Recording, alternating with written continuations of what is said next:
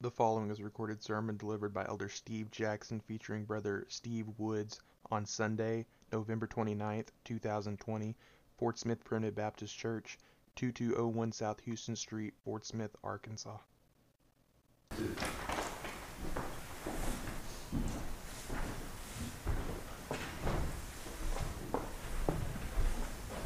Good to see each one of you this morning, and happy that you're here, happy that I'm here, and pray the Lord's blessing with His presence, His Spirit.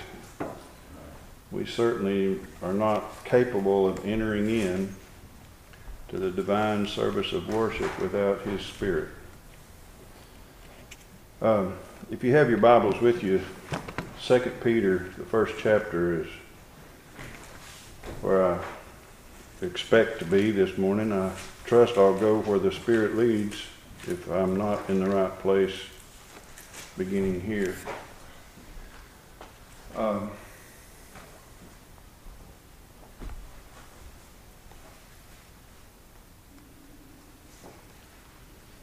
Can't tell you how much I love your pastor here at Fort Smith.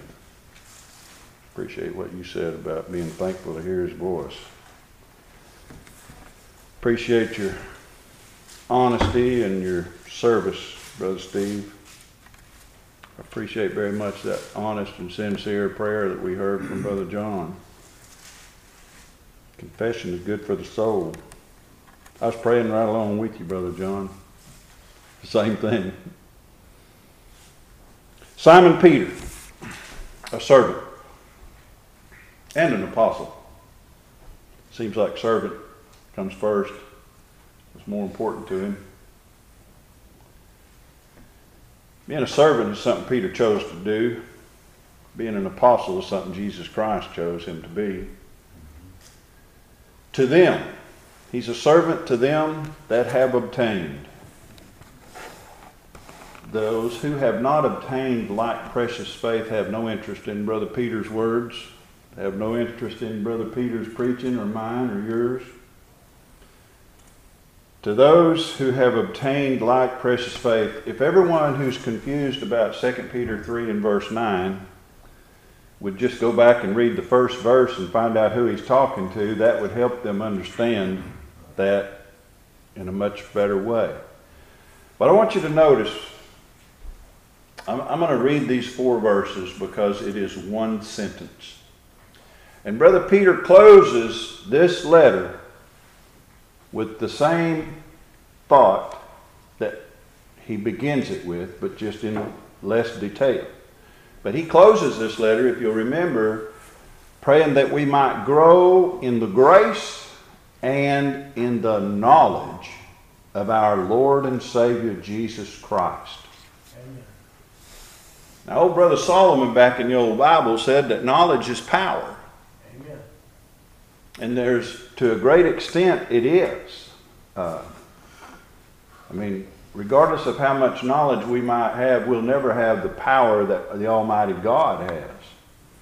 But to the extent that we have knowledge, we can have power over certain things, authority over certain things.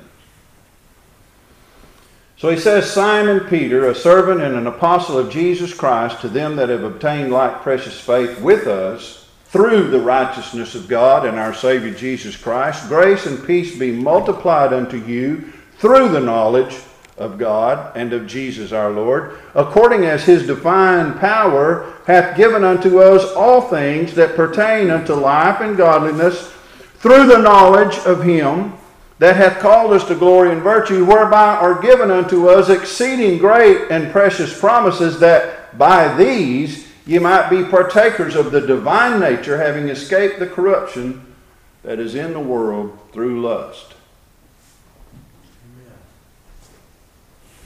Well, that's a remarkable opening salvo. It's just, and so, he opens his first, man can't write like that. If you ever wondered about the inspiration of Scripture, there you have it. Men just can't write like that. Henry Wadsworth Longfellow never put anything down as sweet as that. I've loved reading a lot of the classics, but men just can't write like the Holy Ghost writes A man pushing a pencil with the Holy Ghost pushing him is just going to write a whole lot better, a whole lot sweeter, and say a whole lot more and a whole lot fewer words. And if you begin to think about what he says with his words here, and if you try to grasp the theme of this first sentence, did you notice 3 times he uses the word knowledge? And I don't speak to you of knowledge that you get from books. That's not the knowledge under consideration. This is not the knowledge of reading and reading and reading over and over and over. This is the knowing of Him. To know Him is eternal life. That's what Jesus prayed there in John 17 in that high priestly prayer. And Paul would write that we might know Him and the power of His resurrection and the fellowship of His suffering. The knowing of Him is the most important thing ever. It doesn't make any difference what Jesus did on the cross if you don't know Him. If you never come to know Jesus Christ, it matters not what He did, because He didn't do it for you. And if you know Him and He knows you, it makes all the difference in the world. It's the greatest thing that ever happened. You've been absolved from all of your sin. You've been made righteous in the view of God Almighty our Father. You've been made precious in His sight. You've been made holy. You've been made righteous. You have been made anew. In the 11th chapter, I believe, of Ezekiel, he writes about how that God takes a stony heart out of us and He gives us a soft and a tender. He calls it a fleshy heart. But He's not talking about flesh in the sense of He gives you a... It's not like He takes out a stone blood pumping organ and puts in a fleshy blood pumping organ. No, He's talking about your seat of affection. He's talking about giving you a new being, a new nature specifically, biblically speaking. It's that, like he says, like Peter says here, that by these you might be partakers of the divine nature. By these what? By these great, exceeding great, and precious promises. What promises? Well, I'll tell you first of all, I am like Paul in this sense. I am in hope of eternal life, which God, that cannot lie, promised before the world began. I didn't get my eternal life by diligently seeking to know God. No. I got my eternal life by a promise. He made a promise. He made an eternal covenant. The Father, the Son, and the Holy Ghost before the dirt was separated from the water on planet Earth. Before the worlds were made, He loved me and He made a promise, a covenant with the Son and with the Holy Ghost, that someday He would know me and I would know Him. You know, a lot of people think, oh, God knows everybody. Well, there's a sense in which He does have a general knowledge of everyone, but He doesn't know everyone. I'll prove it to you in Matthew 5:23. Jesus said, "Depart from me, ye workers of iniquity, I never knew you." He's standing there talking to them.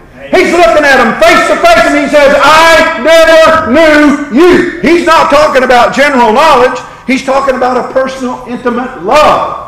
The kind of love that He had for you and I trust for me before the world began. And it cannot go away. It's this knowledge. But not only that, the other kind of knowledge is important. And that will be shown clearly in the following verses where I do not intend to go.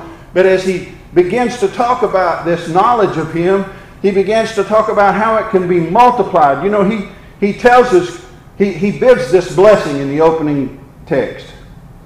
Verse 2, "Grace and peace be multiplied unto you." How is the grace and peace multiplied? How can you multiply the grace that saves us from our sins? How can you multiply the peace that comes when God has reconciled us to Him by the death of His Son? You multiply it by adding to your faith virtue, and to your virtue knowledge, etc., as he goes on in those following verses. But grace and peace be multiplied unto you through the knowledge of God, through getting to know Him better, through the knowledge of God and of Jesus our Lord, in harmony with, or according as, His divine power hath given unto us all things. I do not have a Martin D35. I'd kind of like to have one. I got a good guitar. I got no complaints with my guitar. But all things doesn't mean all things. If all things meant all things, I'd have a Martin D35 in my living room right now. But I don't. I've got a nice Alvarez guitar. I'm not unhappy. But I don't have all things. I don't have a A-Bolt 308. Always kind of wanted one. I bought a Ruger 30-06 that I've never been satisfied with. I could have paid about $100 more and got what I wanted.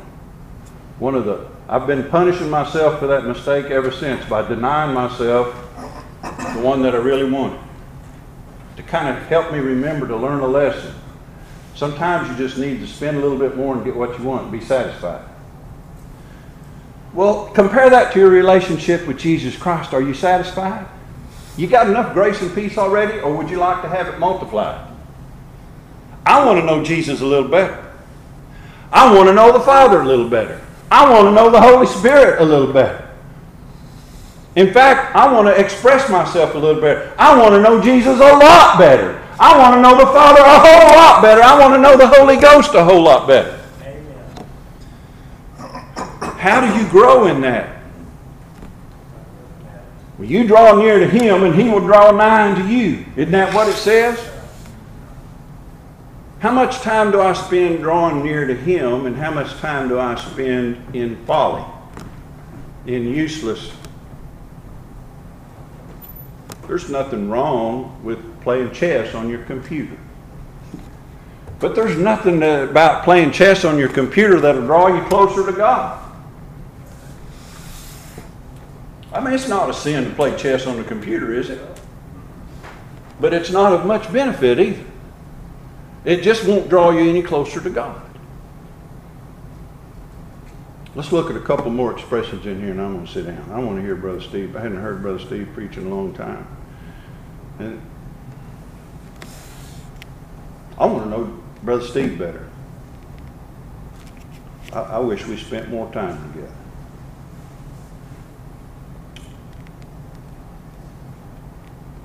According as His divine power hath given unto us all things that pertain unto life and godliness. Oh, that's why Martin D35s are not included in the all things. It's everything we need that pertains to life and godliness. He's given us all these things through the knowledge of Him. Which Him? Him that hath called us.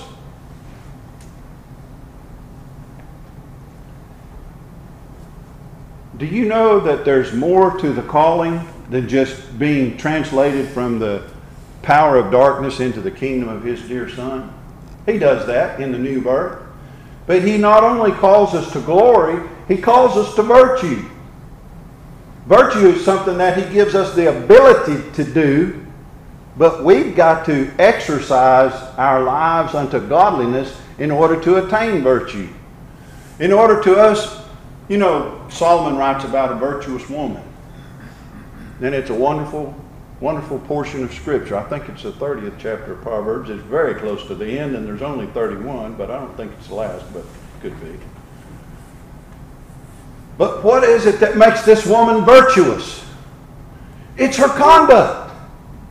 It's what she does with who she is. God made her a special person. But it's what she does with that makes her virtuous. She's added to her faith virtue. She's added not through laziness, not through gossiping, not through wishful thinking, not through satisfaction of the flesh, but through righteous deeds.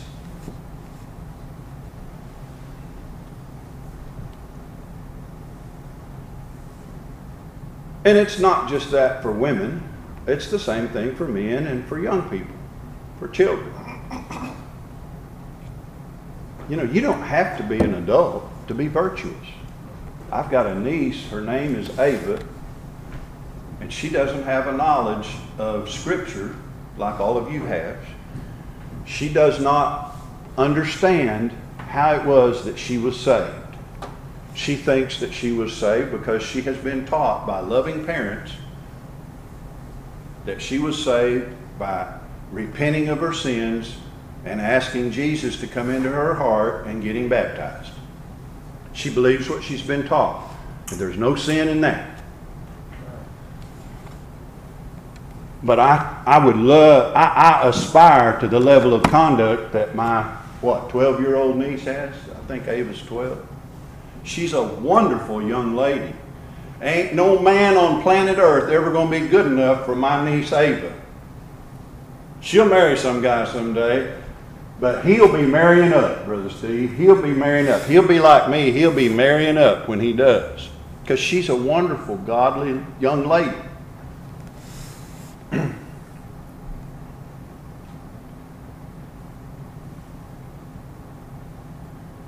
Whereby are given unto us exceeding great and precious promises. You know, one of the promises that we need to hold on to is where you are today. You're sitting in church. It's just a wonderful blessing to be with like-minded individuals who have obtained like precious faith. I don't mean to compare it to the wonderful glory of the first promise that I mentioned of eternal life. But Jesus did say, I have come that you might have life and that means in addition to. He's not talking about the same thing when he says that you might have life and. He's talking about something else. He's talking about that life might be a more abundant life. Amen. And I will look at just one verse in the next portion where Peter writes. He says in verse 8, after he's talked about adding to your faith virtue, and to virtue knowledge, and to knowledge temperance, and to temperance faith, patience, and to patience godliness, and to godliness brotherly love, and to brotherly love kindness, charity. For if these things be in you and what? Abound.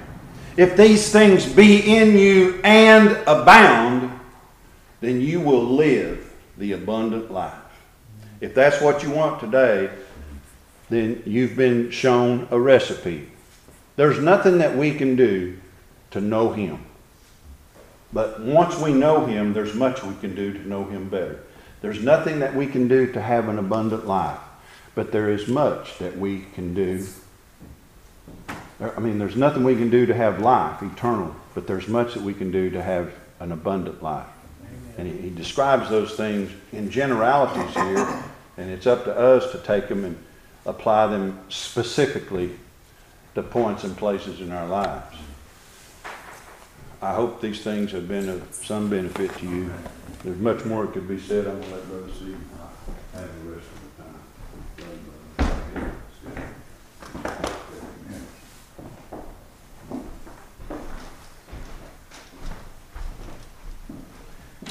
He didn't take near enough time.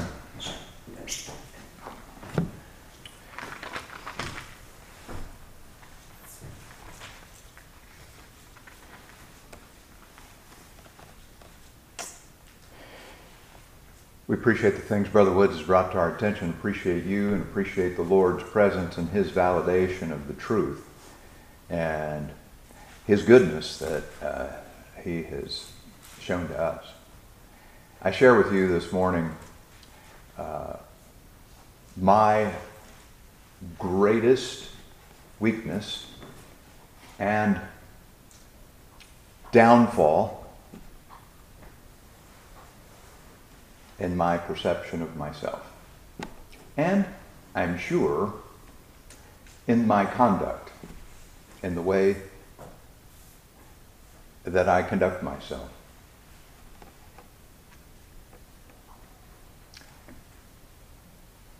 elections are won and lost as a result of these.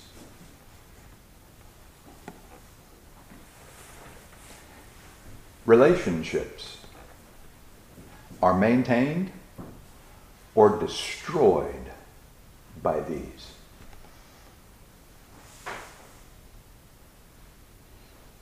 Love affairs are kindled by these, nurtured by these.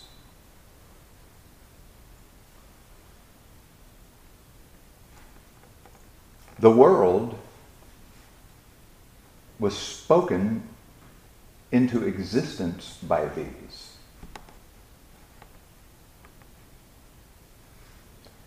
And our dead, benighted souls were told to live by these. We know what that is.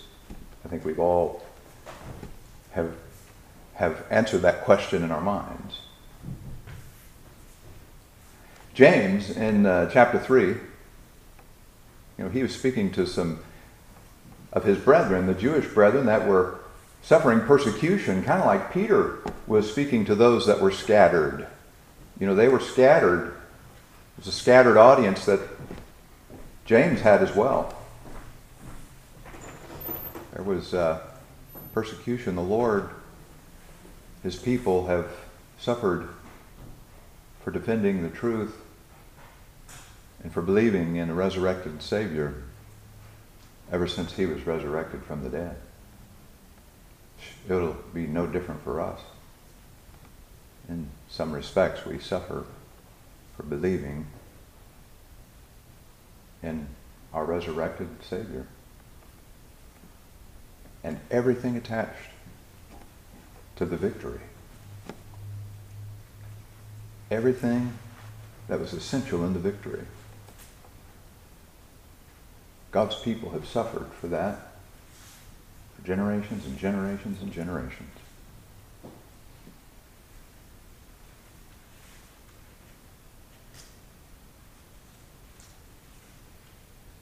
We should never suffer because of inflictions or afflictions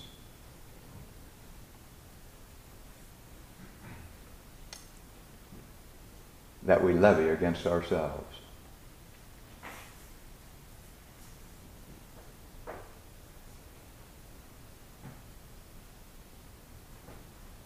All of the forces of Satan have been unleashed and will continue to be unleashed against the bride of Christ as long as she stands.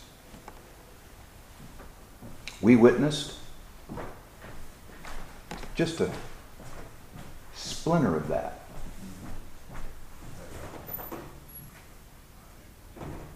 We witnessed it as the fourth division of government was used as an instrument to unleash all manner of evil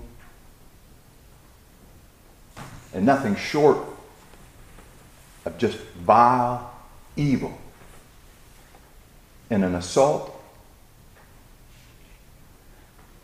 against what our forefathers have shed their blood for. We've witnessed it with our own eyes. Amen. We were sickened by it, nauseated by it. Our minds were blown by it.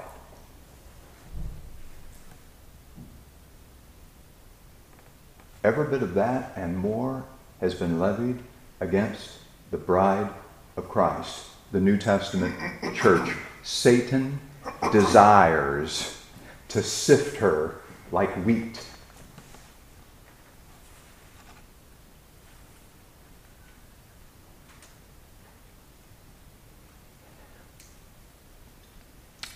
We're troubled on every side.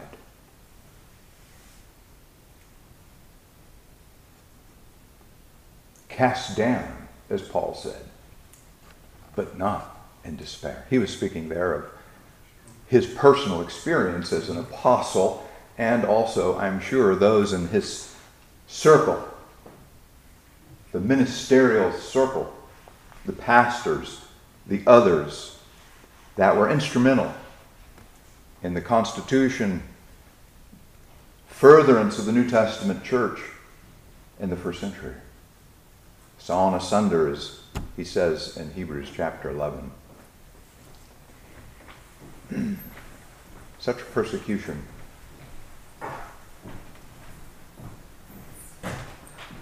Why is it, my brethren, that with all of the forces that are working against the New Testament church and the bride of Christ, would we ever for one moment allow a word to leave our lips that would inflict harm on her from within? Why? We know why. It's because of the nature that we have in Adam. It's this sinful nature, this flesh that desires to discharge that role that Satan himself told Eve in the garden shall be as gods, knowing good and evil.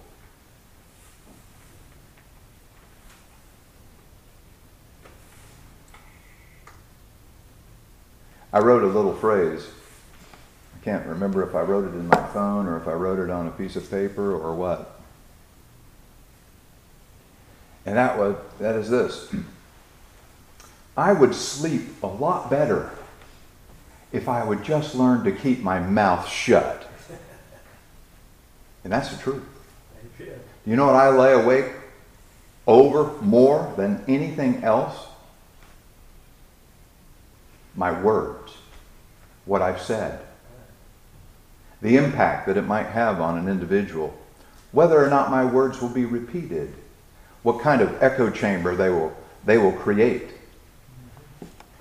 the reverberation of those words. And then it all circles and boils back around pride and ego and bruised ego. And what does it mean to my ego? Am I going to look weak? Am I going to look, is this going to put me in a compromising situation? Is my reputation going to be tarnished by this? My name. How will the brethren think of me? What will they think? There are times, and I ask the question, and it is a great fear of losing fellowship with the church. Words can cause us to lose fellowship with the church.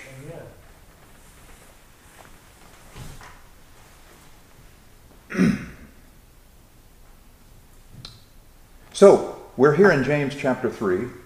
This is what I came with before we came and walked in the door this morning. And the portion of this that we want to lift out is very insightful, very instructive in terms of our view of wisdom. If you're like me, you've spent quite a bit of time considering wisdom as disclosed in the Proverbs and how the Lord Jesus Christ depicts wisdom. He is wisdom. That's right. He is wisdom. He is wisdom. That's right. James deals with that in his discourse to his brethren, opening his discourse concerning wisdom. And if you lack wisdom, to ask God. That's right. And He'll give you wisdom. Yeah. But what is that wisdom? Have you ever wondered specifically what that wisdom is? What is that? And that's where I was feeling around in the dark until Elder Mike Hughes opened it up with his little text that he sent about a week ago. Yep. And I guess that's one of the reasons why I'm sitting here in James chapter 3. But there's a whole lot that leads up to this definition of wisdom. And that's where I guess I'm hung. So I'm going to read. My brethren, be not many masters, knowing that we shall receive the greater condemnation. For in many things we offend all. If any man offend not in word, the same is a perfect man, and able also to bridle the whole body. We've read this. This is so plain, right? You've experienced this. You've read this. And oh, isn't it a wonderful thing when we're able to control this member of our body that is so destructive? Doesn't it feel satisfying when we're able to withhold the words and keep them from escaping our mouths, which could ignite a forest fire? Not literal, but things burn down because of words. Amen. He says, behold, we put bits in the horses' mouths that they may obey us, and we turn about their whole body. Right. I will always be afraid of beasts. I will always be afraid of horses. They're beasts, properly described as beasts in God's Word. They are not like a motorcycle, Brother David. They don't have brakes. They don't have an accelerator. They have a mind of their own. The motorcycle obeys you. The beast does not necessarily obey you at all times. I'll never forget the time, Jill was so excited about being around horses and just absolutely loved and adored them. And we went down to Dutch Creek, to Snooky's place. He had a pasture full of the most beautiful animals you've ever seen, these horses. But the problem was they hadn't been ridden very much.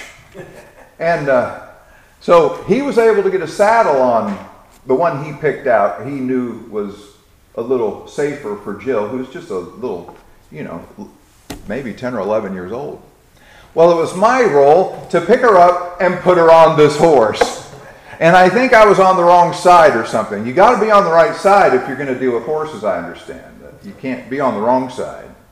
And I think I was on the wrong side, and basically when I was picking her up, I saw that hindermost foot coming right at me. And I've heard of horses kicking backwards, but he was kicking forward. I mean, he was coming right at me. So I just threw her onto the horse, and thankfully she landed up there. All the years of basketball paid off, right? She landed in the saddle, and I got out of there as quickly as possible. So I just can't get along with horses. But the thing that obviously steers a horse is the bridle they put in the mouth, and it has something to do with bridling the tongue. It has something to do with this thing laying on their tongue. Obviously, if I had something laying on my tongue, I believe I might be a little conscious of it as well. I might turn my head and my body if somebody had a hold of my tongue. Lord knows I've spent enough time with my mouth open and my tongue being yanked out of my head with the medical practitioners, thank God, examining my throat. And I'll tell you what, you begin to appreciate your tongue. You do appreciate your tongue. Your tongue is involved in all kinds of things, including swallowing. Guess what? When it doesn't work, it goes in the wrong place. It's not very pleasant. I mean, just some of the little things we take for granted, right? And then the tongue and the ability to articulate and speak, all of the things associated with it. Taste. What would it be like to have Thanksgiving and not taste a thing?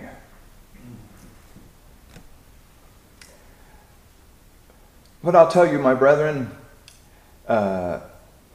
this little member in our mouth that we never think about, it doesn't, it never comes to mind. We might consider how we look, what our hair looks like, whether or not our skin, what it's looking like. But we never consider our tongue, do we? Ever. Until something goes wrong with it. But they'll put this bit in the horse's mouth, and this 2,000-pound creature, his body is controlled by this little thing that is laying on his tongue. The whole body. He says the same about great ships, which though they be great and are driven by fierce winds, yet they are turned about with a very small helm, whithersoever the governor listeth. Notice, in both cases, you have one in control of what? The reins, and one in control of this turning mechanism on the back of a ship. And guess who's in control of our tongues? We are in control of our tongues. We are in control of our words and our word selection. We are able to exercise as much discipline as we can possibly muster concerning what comes out of our mouth. One of the problems that I have is incomplete sentences and incomplete thoughts. Lisa, it drives her crazy. We'll be walking through the house, and I'll say, "Can you believe?" And she, "What?" I don't. "Can I believe what?" And so on. And the same is true when we're trying to preach and we're preaching. We may get led off in some other direction and leave the congregation hanging over here. And that's where the Spirit and the Holy Spirit of God is absolutely required and necessary to fill in the blanks and to finish the incomplete sentences. And He has done that many a time and will continue to do that. Why? Because we are incomplete and totally dependent upon Him. We are incomplete and dependent upon the Lord. He said, so we understand the power of the tongue and controlling the tongue, right? That's pretty plain.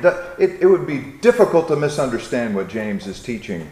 And obviously there were some things being said and people being injured and things that were going astray by the people who were being persecuted from the outside in the day of James, in the day of Peter.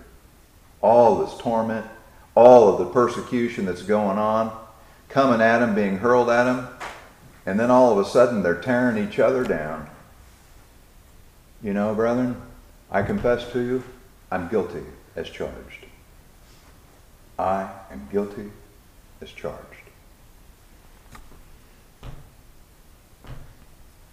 Even so, he says, the tongue is a little member and boasteth great things. Behold, how great a little matter, a little fire kindleth. I understand that was it the Paradise Fire in California that just absolutely wiped out tens of thousands of acres and homes and property and animals and lives. I'm not sure if that was the fire or maybe it was the creek fire out there that was started by somebody doing a gender reveal. Yeah. So here's a family doing a gender reveal that has to do with a sparkler or a candle of some sort, and it ignites 25% of the forest in California. Did you know our words can do the same thing? The words that we speak can destroy our families, can destroy our churches, can destroy ourselves.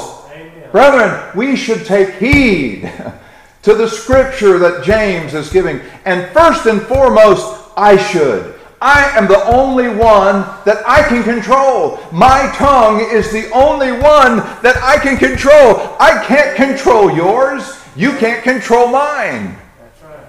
But boy, can it ignite a massive, destructive fire.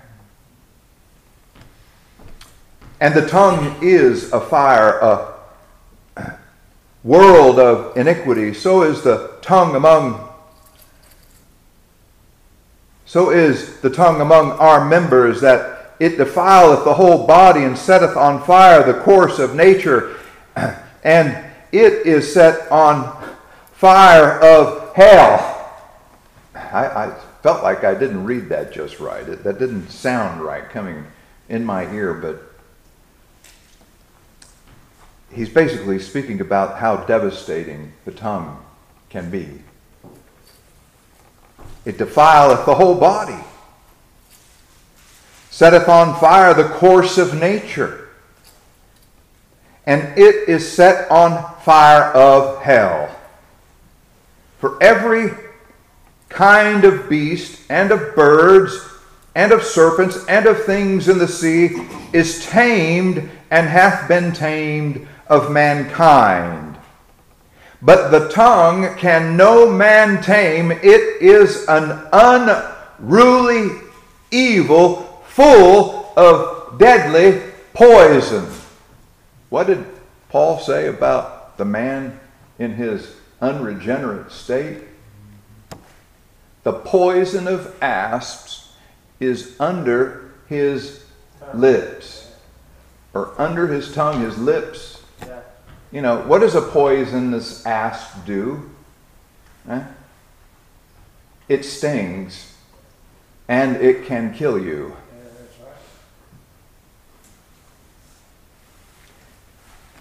Therewith bless we with God. Brother James preached on this Wednesday night when he was here, as he was speaking on the love of Christ constraineth us. Right? He was preaching on our words and our tongue and the things that we say. But the tongue can no man tame. It is an unruly evil, full of deadly poison. Therewith bless we God, even the Father, and therewith curse we men, which are made after the similitude of God. How many of us have gone to meeting and enjoyed wonderful services, God blessing our hearts, lifting us up, right? And we're singing praises to the finished works of our Lord Jesus Christ, and we even, through an eye of faith, am able to see Him high and lifted up. We may not be able to see His facial expression, but we certainly can see His feet and His hands, can't we? We can still see His feet and His hands. And you know what? Our depiction of His feet and His hands are probably pretty accurate, right? Wonder if that has something to do with why He instituted foot washing. You know, are we supposed to be seeing His feet when we wash feet in the service of the Lord, in the communion service? You know, but we're able to look and we're able to see Him high and lifted up, and then we go to the house and we curse man who's made after the similitude of God. We all do it. There's nobody that's exempt. He includes everybody. We all have this evil member residing within us. And it is imperative, number one, that we recognize it, that we know it, that it is formidable, and that we do everything we can in our power to tame it. Amen. And to bring it in subjection. Because our whole body is turned about by it. Out of the same mouth proceedeth blessing and cursing. My brethren, these things ought not be so, he says. Doth a fountain send forth at the same place sweet water and bitter? Can a fig tree, my brethren, bear olive berries, neither a vine figs? So can no fountain both yield salt and fresh. Who is a wise man? And this is the scripture concerning wisdom now. We're going to get into the scripture that we actually were impressed with. But look at this. But they are directly connected. It is an impossibility for us to express ourselves in a wise way, evoking the wisdom from above, asking God for wisdom when we fail at controlling our words. So we, in one breath, are saying, Lord, I lack wisdom. I pray for wisdom. And in James, you said you give to every man liberally, enough braideth not. Lord, give me this wisdom. And then if I fail at controlling my words and my tongue, then what does it avail? What have I done? It is the same as a fountain bearing fresh water and salt water. It is the same as thorns, right, among the lilies. There's no wisdom that can be had. So when we pray for wisdom, we should be praying, God, let me exercise domain and authority over my words. What does the Bible say? It says, out of the abundance of the heart, the mouth speaketh. What's in my heart anyway? Well, it's coming out of my mouth. Get ready. It's coming out. If it's welling up in here, it's going to be coming out right here. What does the Bible say? The Bible says, the Lord Jesus says that we're going to give an account for every idle word spoken. Yeah, it does say that. How many times have you given an account for idle words spoken? I'll tell you, I have given account way more than I wish to remember. And, you know, it's odd that sometimes you'll say something, right? And you have no idea that it's having the impact that it's having. You might even have good intentions on the words that you're speaking. You might be trying to do the right thing, and it completely devastates people, crushes them. I don't know, I've been guilty of crushing people and not even intending to crush them or not intending to do anybody any harm, but I'm saying what I think is right and it's coming out wrong or it's being interpreted the wrong way. I'll tell you, that has been one of the things that has been the biggest detriment in my professional career is the inability to express myself in a way that I desire to express myself. You know, people misread you and they take you the wrong way. You know, there is really no recovery in a situation like that. You, even with apologies and with forgiveness seeking, there's still something that's hanging around. It's still there.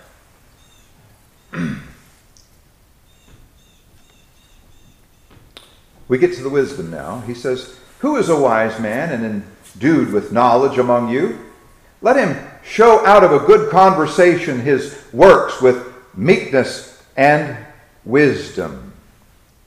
You know, our conversation over there in the Philippian letter is spoken of as a conversation and our walk. Conversation is also expressed as our walk, as our conduct, as our behavior. You know, our conversation is not of this world, it's in heaven, by the way. That means our citizenship is actually in heaven. We're just living, as I expressed last week, in this time zone for the moment. But our actual citizenship is in heaven. Why? Because Christ purchased these bodies to live with him there in heaven's pure world. But in the meantime, we've got a few things in this time zone we've got to work through and deal with.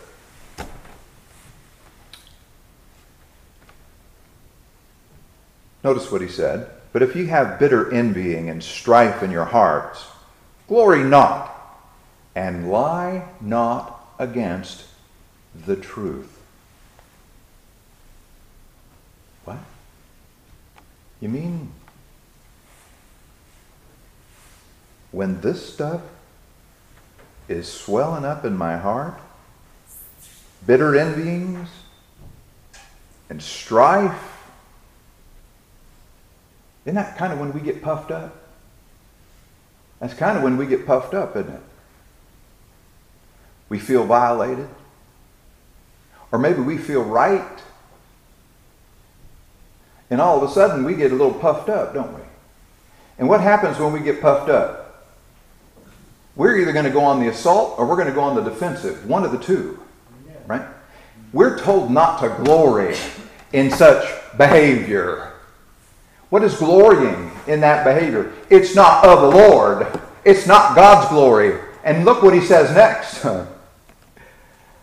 This wisdom descendeth not from above, but is earthly, sensual, devilish.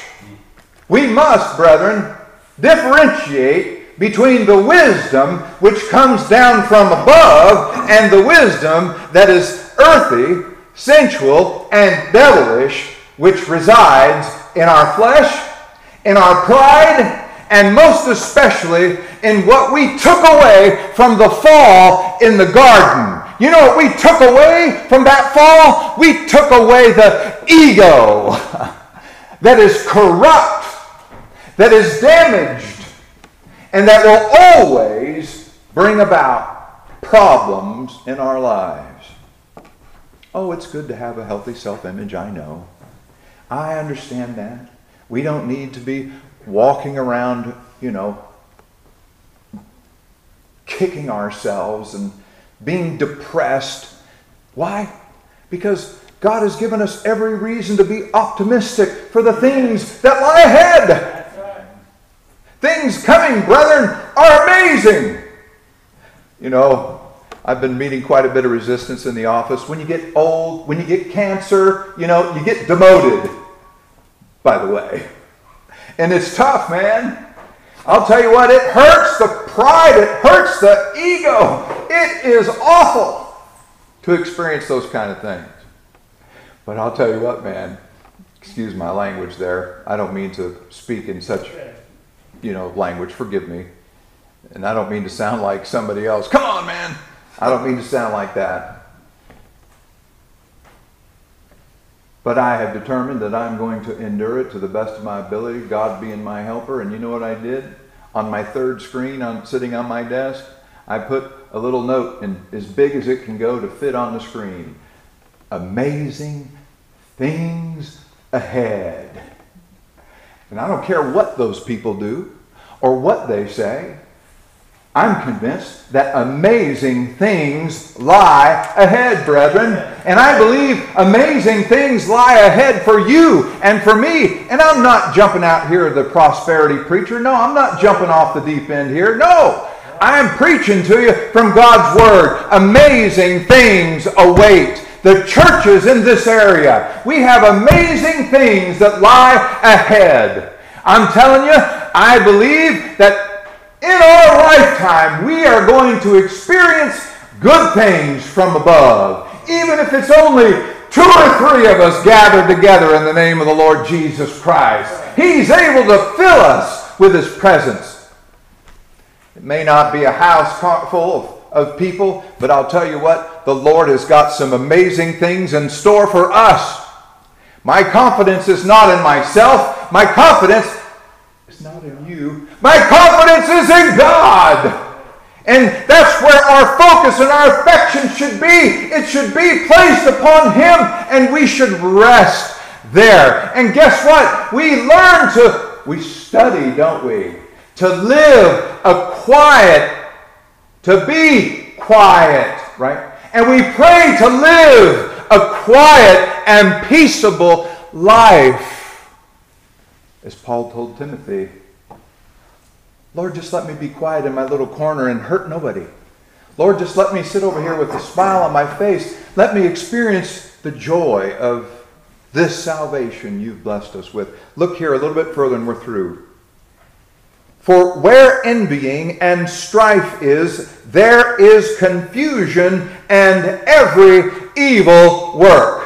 The two go hand in hand, and they cannot be separated. And as long as these things are present, you have confusion. And guess what? God's not the author of confusion. That's right. He's not. Nope. We don't want confusion in our churches. We don't want confusion in our lives. We don't want it in our families. No, brethren. We don't want the confusion. We don't want any part of that. Besides, there's enough confusion of faith outside of the kingdom of God. We don't want to invite that in the house. We don't want that to be a part of our lives. We don't want to have that destroying our peace. Disturbing our peace. Oh, brethren, I'll tell you what.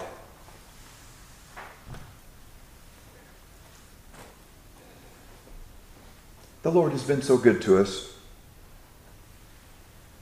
Verse 17, but the wisdom, notice, the wisdom that is from above is first pure.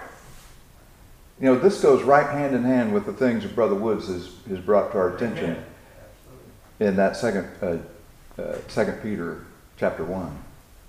The virtue, the knowledge, brotherly kindness, temperance, all those things. That's an exhibition of wisdom. That is wisdom on display, is what that is. That is the wisdom which comes down from above.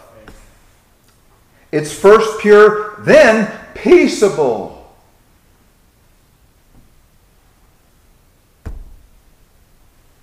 If I'm expressing my wisdom to you, and it results in anything other than a peaceable takeaway, then I am sharing with you sensual and devilish wisdom. The wisdom which is from above is peaceable. Amen. Don't you want that? That's what I want. Gentle. Oh, it's gentle. Easy to be entreated. In other words, it's not like two negatives on a battery, you know? It's like, it's not repelling. It's not avoiding. It's not an avoidance. No, it's together. The wisdom which is from above.